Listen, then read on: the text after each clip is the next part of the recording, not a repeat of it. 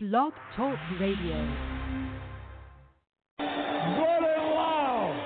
On one, on two, on three. Take me out to the ball game. Take me out to the crowd. Buy me some peanuts and Cracker Jack. I don't care if I ever get back. Oh, it's root for the Cubbies. If they don't win, it's a shame. For it's 1, 2, 3 strikes, you're out at the old ball game. This is the Monday Morning Quarterback on the 4th of February, 2019. Beaming from WBRN Radio and on the Boston Red Network. Boston Red here from the Jerry Pippin broadcast booth. Been an interesting weekend here, I guess you'd say. Had the annual festivity called the Super Bowl. We have a boycott against the NFL this year, in 2018. Into 2019. So we won't report in detail, however one can't escape the event. We have the take of one DJ Trump, the president, about his son, his youngest son, Brendan, and whether or not he would play football. We'll have that part in. And this was also the lowest scoring game in Super Bowl history. The LA Rams had 3 points, and the winning Patriots had 13 points. So that made it a 16-point game. Lady on Facebook didn't think very much of the game. And there was controversy from the very beginning. The original group chosen for the halftime music presentation declined and supported Colin Kaepernick. And thus they put in a group out of Los Angeles I'd never heard of called Maroon 5. Maroon 5 performed, and there was an article in the Washington Post talking about various people that performed at halftime and want to be forgotten for that. People are boycotting Maroon 5. So it was not a merry event, and no doubt about that. It was one of those events that comes and one of those events that goes. The usual sponsors there, Pepsi in the town that Coca-Cola built in Atlanta, Georgia, and various others, including Google. I was just looking at a list of some of the sponsors.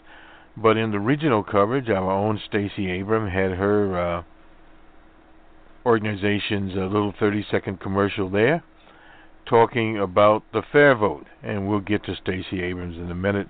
Tomorrow night she will deliver the Democratic response to the State of the Union, which we will cover that part of it. We used to cover the State of the Unions live on the Barack Obama and most of them, but on the DJ Trump, we just basically skipped it, but we'll still be reporting on it. On the international scene, at least in the Americas, Venezuela, there with a self-proclaimed president and a real president talking about fake news, Nicolas Mundro, excuse me. I always I have a thing with him. Anyway, Nicolas Maduro Muriel, the president of Venezuela, and we had over the weekend the 20th anniversary of the Chavista movement there in Venezuela. And the Comandante Mundros was interviewed by a Spanish broadcast outlet, and they asked him about the possibility of a civil war in Venezuela. He said it could actually take place. At this point in time, the U.S. and various other Western capitalist nations, for the most part, and in the Americas, these right-wing dictatorships and right-wing governments have lined up behind the self-proclaimed candidate. Thus, we have the standoff there. They are talking about trying to distribute what they call humanitarian aid through Colombia. Colombia is ruled by a right-wing president also. So how this will ultimately fan out will be very important to the Americas. If there is a war in Venezuela, it will affect the whole of the Americas, not only the whole of Americas, but the international situation with the Russian Federation squarely behind the Venezuelan government and many others, including Mexico and others in this hemisphere. Thus, you would have that war. You'd have Colombia, no doubt, in it. And you'd have several of these right-wing nations. I don't know where Brazil would be in that particular setup. But you would have the U.S. there talking about of sending thousands of American troops. There are already thousands on the U.S. border. The militarization there. And the question begs to be asked, can they repeat what happened in El Salvador, Guatemala, in the 80s? The answer there is no. Things have definitely changed, and the whole dynamic of people have changed, period. And you have the forces are there now, the Bolivarian Revolution. Was named after the Prime Minister of, he was actually the Prime Minister of, leader, I should say, of Venezuela, and several other, Colombia, Ecuador, there. And his picture is prominent in the presidential halls, and even this Guaido character had a little picture of himself, Simon Bolivar. The Bolivarian Revolution there is ingrained in Venezuela. Now, again, to the question, we have this in several places. We have a center-right candidate elected in El Salvador, the former mayor of San Salvador. What he's done is effectively the same thing happened in France, came with a new party, the GENA party, I think G-A-N-A, and he won the election by 50-something points. And he had to put himself, because the parliamentary had to put himself in with some of the smaller right-wing parties. It's sort of like where this character in Venezuela comes from, a small right-wing party. And the problem with these right-wing parties is he's talking about such things as inviting in the IMF. Well, the IMF and these other international organizations will, yes, they will lend him money, but they will impose austerity on the Venezuelan people. So that means a standard of living where you will see the grocery stores with more food, because the U.S. will be letting that in, but at the same time the lives of ordinary people will become much more difficult because of austerity. Government services will be cut, etc. It just doesn't work out. If you look into Brazil, what's happened there after the Workers' Party under Mr. Lula being in power, and his predecessor for roughly 20 years. The government changes, but right-wing type ideologies, trickle-down theories, as such as happened in the U.S. under the DJ Trump administration, have a short-term effect on economies. And then in the long term, and that's we're talking about less than 5 years, things go south. And this is the problem. And even the problem, the media are keeping their story straight. They first said with, well, a dueling protest the weekend. They tried to say at one time the President Nicolas Maduro only had several hundred followers. And then they said, well, there were thousands of them. They kept changing the story. And then they tried to say, well, it was on Venezuelan TV. We saw it was live. And you could see hundreds of thousands of people, as far as you could see. In fact, the Comandante Mendros had his binoculars out there to look on the crowd. They said he was somehow manipulated. Then they come up with some Air Force general that commanded no troops. They said strategic general. It turns out Venezuela has over 3,000 generals, all kinds of generals running around. And this character, they don't know where he is. The only thing they do know is, came out on the Twitter from the Venezuelan command with the English word traitor written on it. And this character, they said the acting general. In other words, the bourgeois press or the corporate press, etc., can't get the story straight. It keeps changing day by day by day. One immediately knows it's a Mickey Mouse operation. It is Mickey Mouse from the beginning. Now, the only question here is how strong the Venezuelan armed forces are. Can they keep them against a suitcase full of dollars falling on some generals, or the assassination of some of the generals there in Venezuela? That will be a short-term situation, and at the same time, the INF treaty with the Russian Federation, the Trump people pulled out of it. Then the Russian Federation is moving on. That does not make the world any safer. So we have that backdrop, and also in the U.S. here, there is a chance that the government could shut down again in a matter of weeks, middle of the month. So we're at the 4th now. So roughly about 2 weeks or less than 2 weeks, there could be another shutdown. So this is what happens with these right-wing governments, and we continue to see this. We'll go to the Washington Post. Now, incidentally, in the so-called Super Bowl commercial lineup, Democracy in the Dark, the nice commercial, looked at it from the Washington Post, and it talks about journalists that were killed, etc., trying to report the news. Now, they did not have Lopenpresser in there, and I think we need to put that in. That's what the fascists called the fake news, and we hear the term the fake news.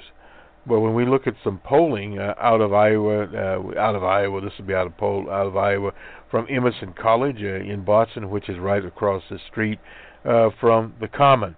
Incidentally, the Pats Parade will be on Tuesday in downtown Boston. So those are some of the things out of the way. We'll go now to the story, very interesting story here, that leads to many other things. In Virginia, Ralph Northam there, the governor, and is a story of him. This is by Christopher Emden. Less than 8 months ago, after addressing a room full of educators about teaching strategies to acknowledge and heal from history of racism in education, I took a seat to hear the governor, Ralph Northam, speak. After expressing his commitment to education justice, he held my book, For White Folks Who Teach in the Hood, and for the rest of you all too, and told the audience full of teachers and school leaders to get the damn book. It was a flattering endorsement of my work from an elected official, and I was deeply humbled. After the event, we shared an intimate moment where he mentioned that he played basketball in a desegregated school in a troubling time in Virginia's past. He mentioned that his high school graduating class was mostly African American. He told me that his experiences during the segregation shaped him and his outlook on education. Equality. In that moment, I was convinced that he was one of the good guys, a politician who understood how race and class can be swept under the rug, and the need to face head on to provide a sound education for all young people. After the event, I was invited to the Virginia Governor's Mansion, where Northam's wife and I discussed education in Virginia and their shared belief that students of all races and creeds should have access to an education that instills a sense of pride in their racial heritage and culture. At one point, we stood in front of a picture of a woman named Barbara Ross John, that hung prominently in the mansion. In 1951, then 16 years old, Barbara led a strike for equal education in Virginia. She was a revolutionary whose protest led to one of the law cases that folded in historic Brown versus Virginia. There were several cases, incidentally, in that decision because of Barbara Rose John and people like her. Separate but equal schooling was defeated in the country. Knowing that her portrait was chosen to adorn the walls of the mansion struck me deeply. I was convinced that it was chosen to represent what the governor and his wife stood for. The short narrative I was told about the slave question housed right inside of the main mansion's window didn't mean much to me. What I held was to the careful curation of stories and artifacts that were presented to me as a representation of the governor and what he stood for. I focused on the story of a young white, we'll call it European boy in a mostly African American school who was struck by the inequality and injustice, who went on to become a doctor, then a military officer, then a governor who used his platform to fight for those who he had seen being wronged. A noble occupation there. This was a person who chose to have a Barbara Ross John picture hanging on the wall. After the news broke about the picture where Northam's medical school yearbook, I was stunned. However, it struck me that struck me the most was not the picture themselves, but the reporting that the pictures were carefully curated by the governor. As an adult, after he had witnessed with the desegregation of school, those images were what he chose to represent who he is. He selected them like Barbara Johns. Although I was more I deeply thought about the news, I wondered if he simply handily curated his yearbook page. The answer, contrary to what some news reports say, is no. In many ways, the pages for the yearbook was so curated by this country. And this is one thing you always have to look at. What's the wider situation? The medical school yearbook is vintage Americans. This reminds you of Make America Great Again. America is white folk in blackface, Ku Klux Klan's members, white dudes with carefree poses in front of a classic Corvette. The Corvette is an American sports car. The KKK is an American hate group. Jim Crow is an American legacy. In 1984, when the yearbook was put together, and a version for blackness and the celebration of white supremacy was so accepted, it wasn't a question by the medical school who put the yearbook together. This means that the underlying sentiment behind the picture was endorsed by an institution that abides by the Hippocratic Oath that all doctors take to protect of life full and the process of my art, gaining respect of all men for all times. Today, as everyone indicates, the governor indicts, the governor for his racism, and someone professed to stew in anger at how he let down his constituency. I am more disturbed by the way we allow folks to construct progressive public personas and that are allowed to mask problematic past events as the country endorses the past and the masking. We allow people to use buzzwords like equality, social justice to mask their racism. We allow sitting next to the right person or hanging the right photo to erase those things they have done that cause pain. We have failed to allow folks to face the history and part they play in what they profess to fight against. It's easy to advocate for something without acknowledging that you are part of what caused it. It's easy for a governor to denounce the hate in Charlottesville in 2017 when white supremacists, KKK members, neo-Nazis rioted without acknowledging that he is a branch of the tree from which the hate grew. Today, the unearthing of the abhorrent pictures from the governor's yearbook leads every African-American constituent to be framed as a Jim Crow image in the photo. It brings black folk in Virginia and beyond to feel the terror of being led by a Klansman. Black folk will always question if this is how the governor sees them. They will never know who is leading them. It is the local boy who learned from segregation of the man who hates black people. When a curated progressive persona reveals itself to be a new iteration of the same old racism, it hurts. It takes the wind out of the sail of black folk who thought they were headed to a promised land of equality and freedom with the support of an ally. To the education community, this is why we focus on anti-racist teaching and the need for teachers to confront their past and present biases when working with communities of color. In moments like these, I become more keenly aware that racism is being masked by carefully curated words. I'm growing increasingly more sensitive to disingenuous celebration of Black History Month by folks who don't see our history without their supremacy.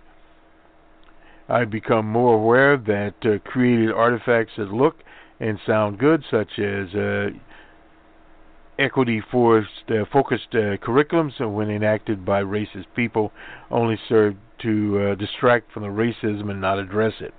More importantly, I am keenly aware that racism has been deposited into the fabric of this country. Even in the fiber of the fabric we use to mask it.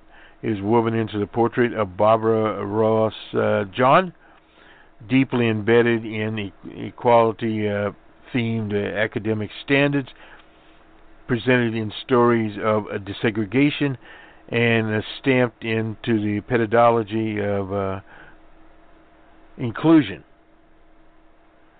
It is worn by those who profess to be our strongest allies, and we won't know it until they reveal themselves of their past.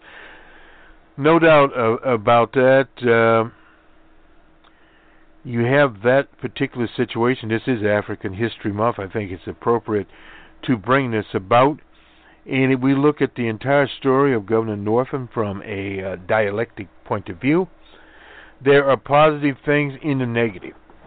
He's brought out the face of politicians that curate all kinds of pictures, carefully crafted PR, that they are anti-racist, that they are fighting against racism, when in fact he finally admitted, he claims that this photo wasn't him, but he finally admitted that he had a blackface on in a talent contest as he played Michael Jackson. Why was he in this blackface? That's a minstrel show. Because of some type of racism within him, and growing up in this African high school, and then in his campaign, his church is an African American church, and his going to African American churches to get the vote.